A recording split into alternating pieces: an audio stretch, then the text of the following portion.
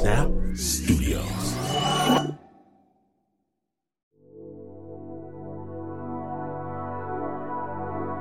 Darkness falls throughout the land.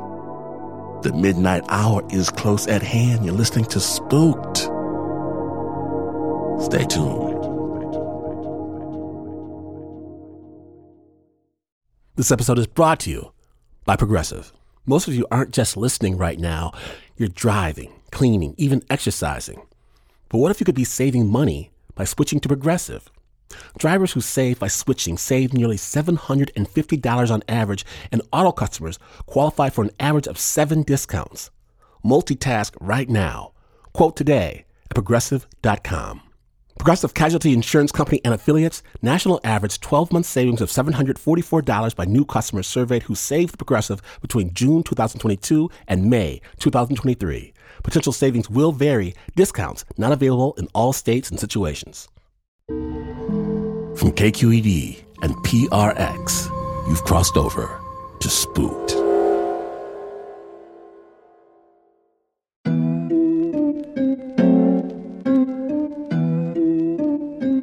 Okay, so I'm claustrophobic. Have been since I was teeny tiny.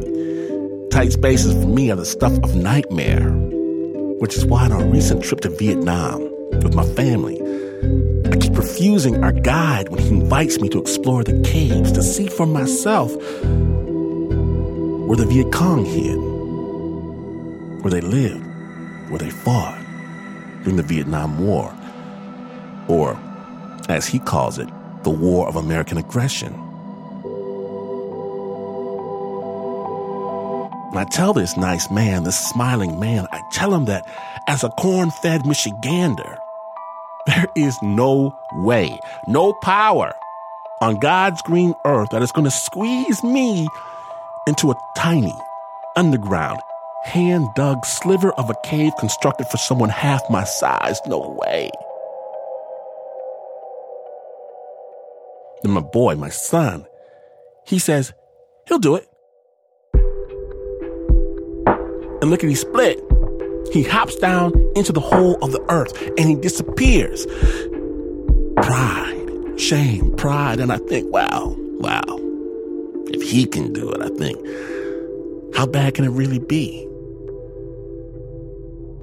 So I crawl down after him, trying to follow him down this tiny space, bent over, hands forward, boy! I make the first turn. Pitch blackness. Black like there has never been light. Black like there is no such thing as light. The dirt walls of this tomb, they press on my shoulders from each side, and I can't even scream. I can't move, I can't breathe, I can't. On my knees, I flee, crawling backwards.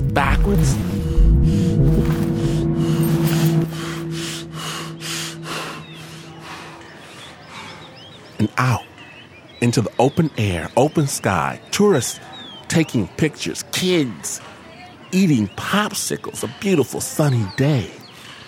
I look around, and 100 feet away, my boy pops out from underneath the ground, laughing. Dad! It's great, right? Right?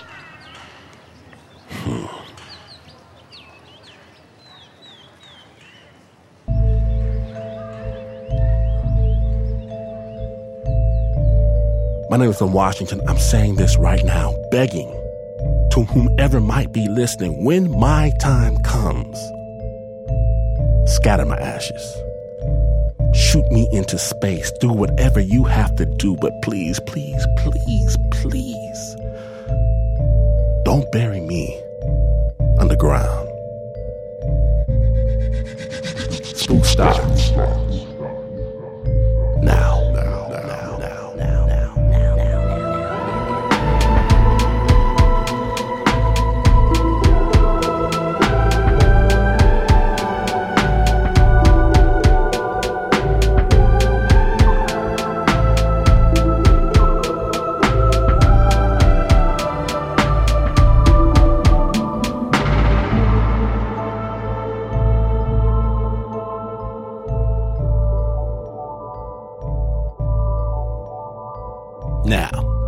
Today we're going down under to Australia, the original upside down cake. We're going to a tiny rural town called Yungaburra.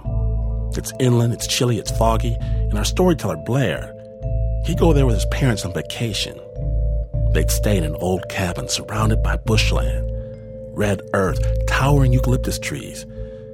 And out in the wilderness, behind their cabin, there was an old farmhouse. And the locals said it was one of the very first buildings built in Yungaburra. But I'm going to let Blair tell you more about that. Spooked.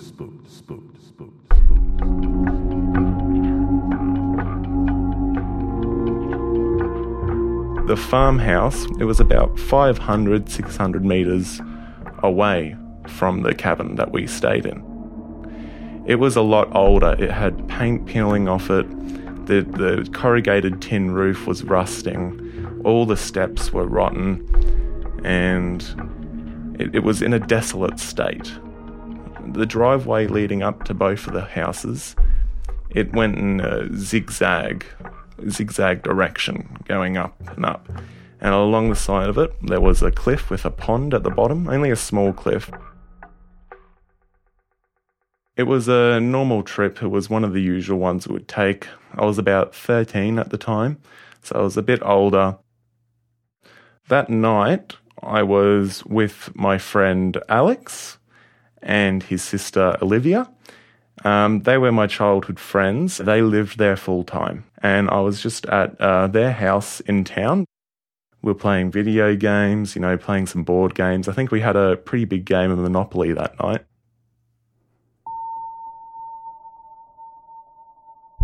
It was getting late. It was about 11:30. And I decided I'd better get back to the cabin.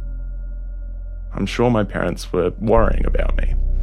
So I was walking along the streets of Yungaburra, and I made my way back to the cabin. It was cold. I was really cold, and I only had a really thin jumper on, so I was shivering a lot. I thought to myself, I should have gotten a bigger jumper, or I should have left earlier. It was my fault, and I should have done something beforehand and thought about it a bit more, but I was cold and I was walking along. The town was dead quiet. There was no traffic. And I managed to work my way through the little streets of the town to finally find the driveway, the start of this somewhat steep incline of a zigzag dirt road back to the cabin. But at the foot of the entrance was the driveway.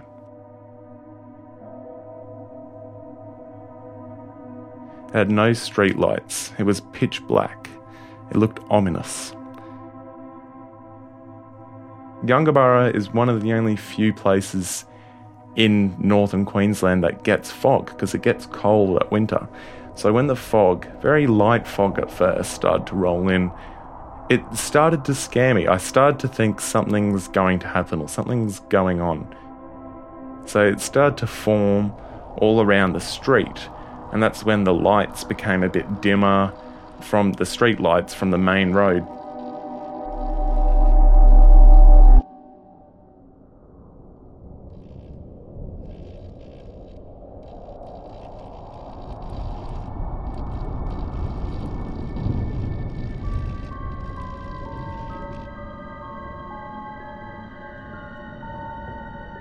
And that's when the heavier fog came in. Then it started to get really, really heavy.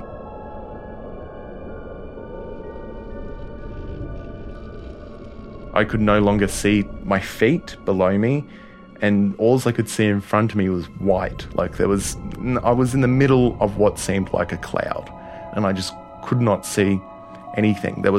I couldn't see the street lights. And that's when the heavier fog that I've never seen.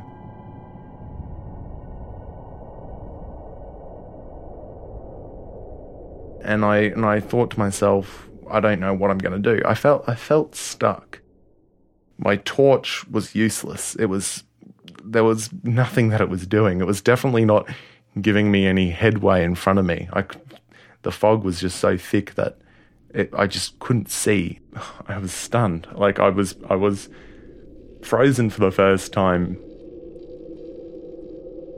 I could try and find my way behind me and maybe go back to Olivia's and Alex's place, but there was so many corners and so many streets that I couldn't really do that. That didn't seem feasible.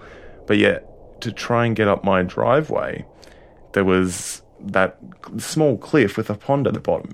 And it was definitely high enough for you to fall in and really hurt yourself. So my first thought was to actually just sit down where I was and do the right thing and just wait it out. It was very surreal, like, for the options, because I had none.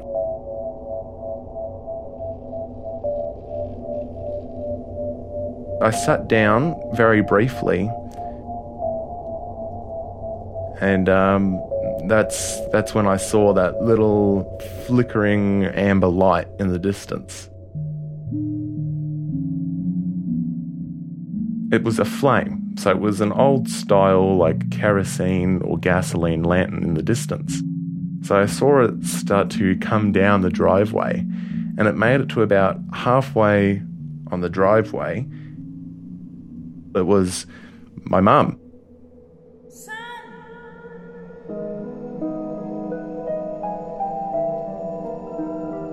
I heard her say, "Son, is that you? Come here out of the fog. Just follow my light."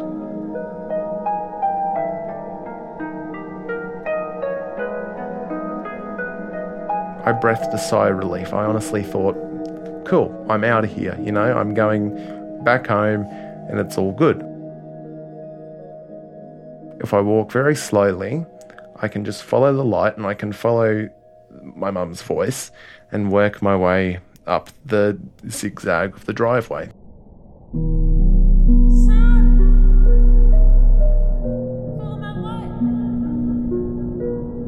So I was walking very slowly, each step, one by one, and the land would move at the same pace that I was kind of moving.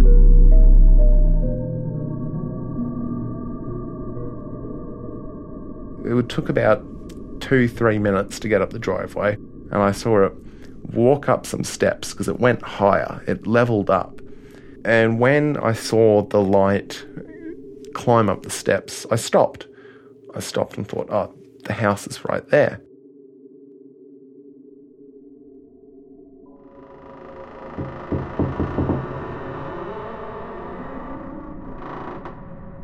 And I heard a creaky door, like a very old, rusted door open. And I followed her light.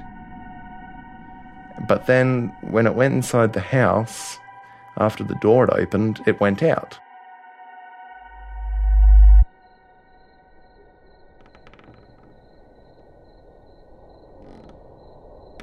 So I called out, I said, "Mum, can you turn the light back on? I'm not at the cabin yet, I'm not at the house. Can you turn it back on?" Dead silence. All I could hear was like crickets chirping and frogs, it was just dead. So I followed in the direction path of where I saw the light, and that's when I hit the wooden guardrail. I was like, okay, I'm back at the house.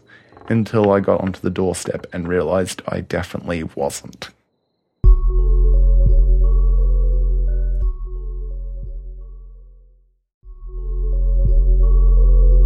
So, what was in front of me was that old, desolate, abandoned farmhouse that was next to the cabin. Instantly, my knees just felt weak. Like I felt like I was about to fall over, like my legs couldn't support me anymore. This light had made me follow it to this abandoned farmhouse. Then a voice that no longer sounded like my mum, and instead it had a very British accent. She said, "Nasty weather out there." It was like a mother's voice. Had a very strong British accent. Beforehand, she had an Australian accent. She sounded like my mum. And then it turned into a very old-style British accent. And it was a young, she wasn't old, it wasn't croaky, it was a very clean, smooth sentence. And I realised that it was not my mum. This voice had transferred somehow from my mum's voice to this other person's voice, and it was coming from inside the house. The door of the house was open and it was creaking in the wind. I saw no one in the house. There was no lights in the house. And I was stuck. I was frozen to the ground. I could not move. This is something that's trying to lure me and get me. That's what I thought. I just thought it was trying to get me. I thought to myself, I could either turn around and go back into the field and try and find my house, because it was to the right of me. So I thought maybe if I ran to the right, I could somehow find my house. Or I could go inside the house I was at. And that option was ruled out straight away. I knew I wasn't going to set a foot inside that house that I was standing on. So I thought, okay, I'm going to leave. So I ran down the steps, and as I was running, I heard that British accent yell at me going, "Where are you going, my son? Come back here." Like in a demanding voice. It was very demanding. It was just, "Son, where are you going? Come back here." Like she was yelling, and I didn't look back. I just ran. I ran for it, and I was running to the right, and I fell over.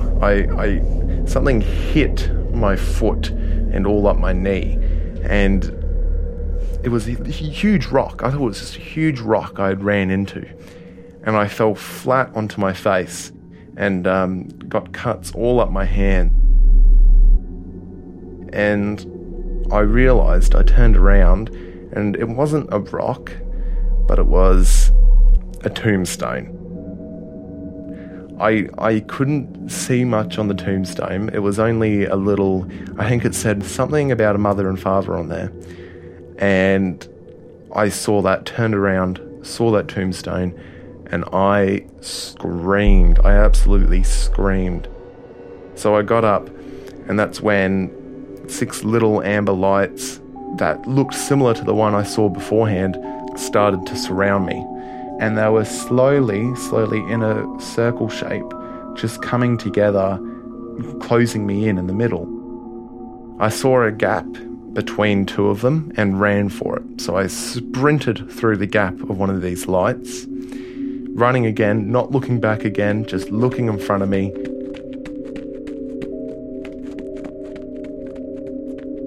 And that's when I ran into a wall and blacked out. And I remember my dad, he came over. Apparently he heard something smack into the wall. So he came over, he got me, picked me up, and he just took me inside. I don't remember going to sleep. I don't remember going into the bedroom that I had. I think I just passed out from exhaustion or from just fear. I knew the next morning we were leaving early because that was our last night there. So I woke up and I didn't quite remember what happened yet. So I thought, I better get ready, we better get going. And that's when, Mum and Dad said that we're going to spend like an extra half a day here. That's when I realised that something had happened last night and it was not good at all. My dad, he heard the loud smack because I smacked onto the wall that was directly adjacent to my parents' bedroom. So he heard me just thumping into the wall, and he heard that thump, and he went out and to see what it was, and he saw me there on the ground. So he picked me up and put me back inside. He told me that he saw one little kerosene light out in the distance near the farmhouse. So he saw one of the things that I saw.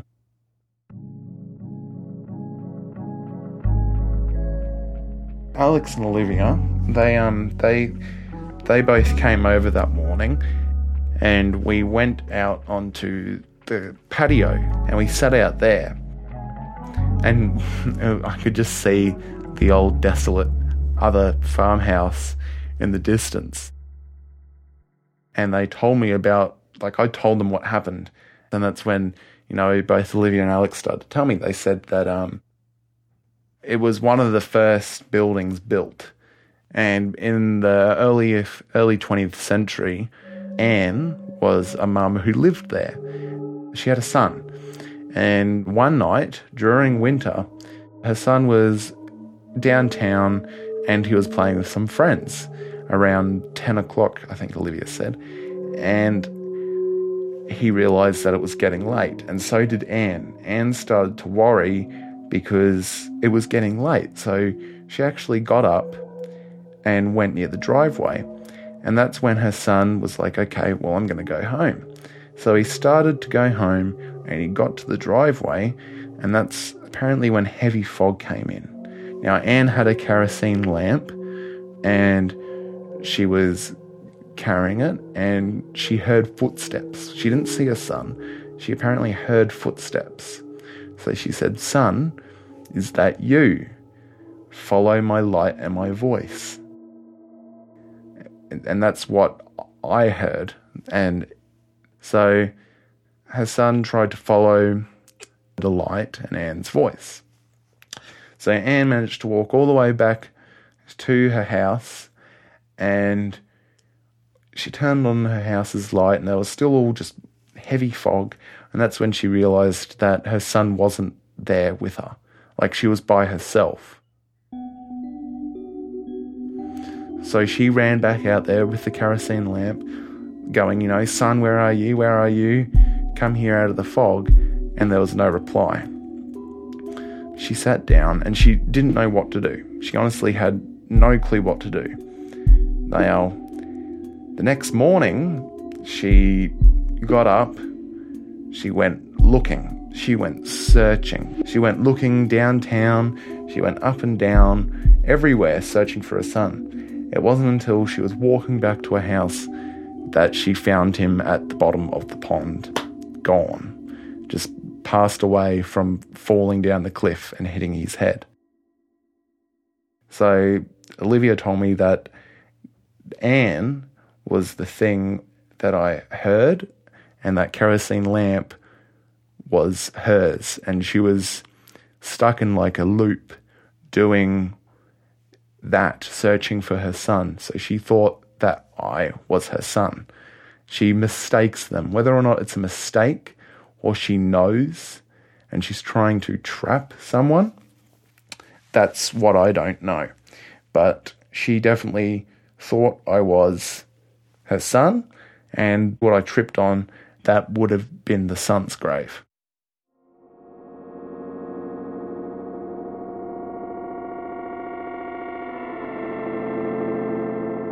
When they told me that, I realised that I was lucky.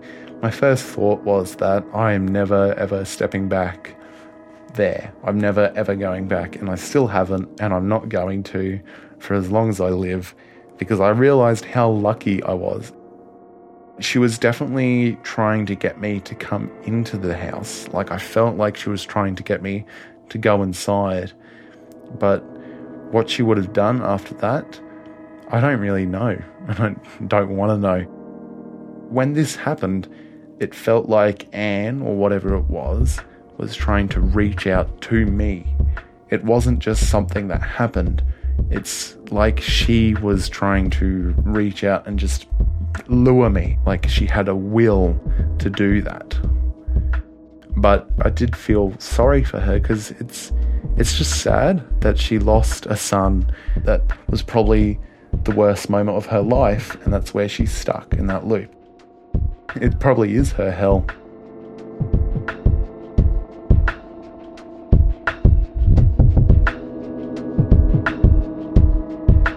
Thank you, Blair, for finding your way out of the fog and bringing back such a story. I'm going to tell you this, listeners.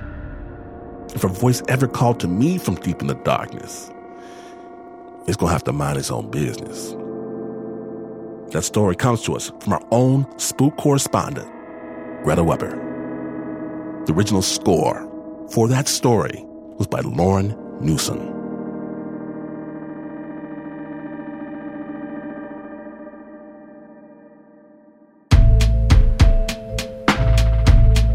Spooksters, if you think it's over, you couldn't be more wrong. Season 4, we walk this path together. 32 all-new episodes. Get your spook fix filled at luminarypodcast.com. Be afraid. Be terrified. Beware. And remember, if you like your storytelling in the light of day, get the amazing, stupendous, and incredible Snap Judgment Podcast, Storytelling with the Beat. Spook was created by the team that never gets lost in the fog. And if you hear someone whispering in your ear in the dark of night, you can be certain that it's probably Mr. Mark Ristich, maybe Anna Sussman. Our chief spookster is Eliza Smith, Chris Hambrick, Amy Nguyen, Aaliyah Yates, Zoe Frigno, Lauren Newsom, Leon Morimoto, Renzo Goriel, Jacob Winnick, Teo DeCott, Marissa Dodge, Greta Weber, Sana Khan, Tiffany DeLiza, Ann Ford, Fernando Hernandez are your guides through this forest. And yes, the voice from the deep fog may wail with advice, threats, pleas on how you should handle your own light switch. Ignore it. Put sand in your ears. Cut your ears off if you have to. Do whatever it is you have to do. But never, ever, never, ever, ever turn out the lights.